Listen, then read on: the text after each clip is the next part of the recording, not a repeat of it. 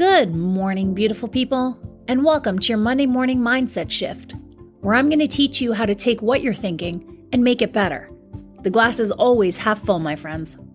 The first shift I want to introduce you to is the idea that to attract something into our lives, we have to act as if we already have it.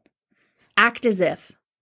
It's important to note that this isn't the same as faking it till you make it. That creates a false sense of identity. You don't believe you are who you say you are, so you're faking it. This will also create an epic sense of imposter syndrome, which is a topic for a different day. So we're not faking anything. And we're not trying to convince ourselves that we have something that we know deep down that we don't actually have. Instead, you're creating the person you want to be through the law of attraction. Everything happens in your mind before it happens in real life. Take turning a knob on a door, for example. Whether you know it or not, your brain turns that knob long before your hand even reaches for it. You have to create the picture before you do the action. In order to act as if, you have to create a picture. You have to ask yourself, what would a person with XYZ say? How would a person with XYZ carry themselves? What would a person with XYZ think of themselves? Let's use the example of money. You know what people with money say? I'll tell you what they don't say. They don't go around telling people how much they have. They don't complain about money or complain about bills or use negative language surrounding money or their bank balance.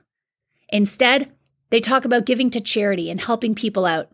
They talk about time freedom and travel, about retiring early. They present themselves in such a way that you just kind of know that they have money, even if they're not wearing a Rolex. Remember, don't try and be someone you're not. Instead, act like the person you could be. Act like the person you want to be.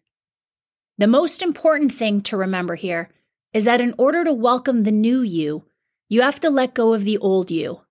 And letting go is one of the hardest parts. Unless you let go of your attachment to what you want, you will create resistance to attracting it. You have to do without thinking. You have to be without putting pressure on it. And that's your Monday morning mindset shift. I love you and I appreciate you. If you loved what you heard, like, share, and tag me in stories about this podcast. I'll share. Until next time, the glass is always half full, my friends.